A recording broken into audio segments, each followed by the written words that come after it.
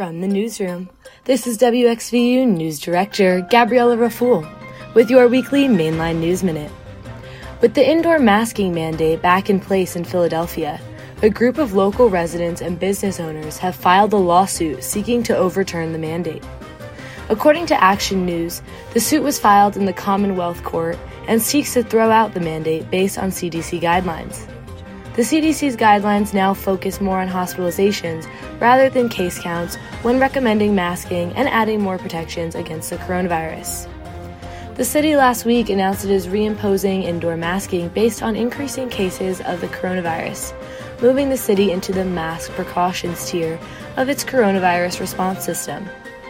Restaurant owners have called the city's decision a major blow to the industry, which they said they have worked hard to keep their workers and guests safe throughout the pandemic.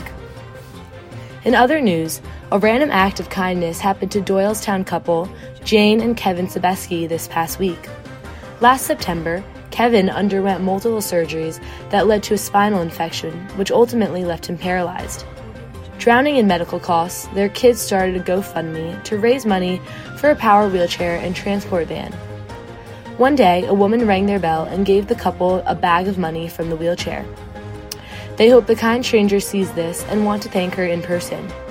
The family says once they track down the Good Samaritan, they hope to use the money towards a transport van, as Kevin already got his wheelchair.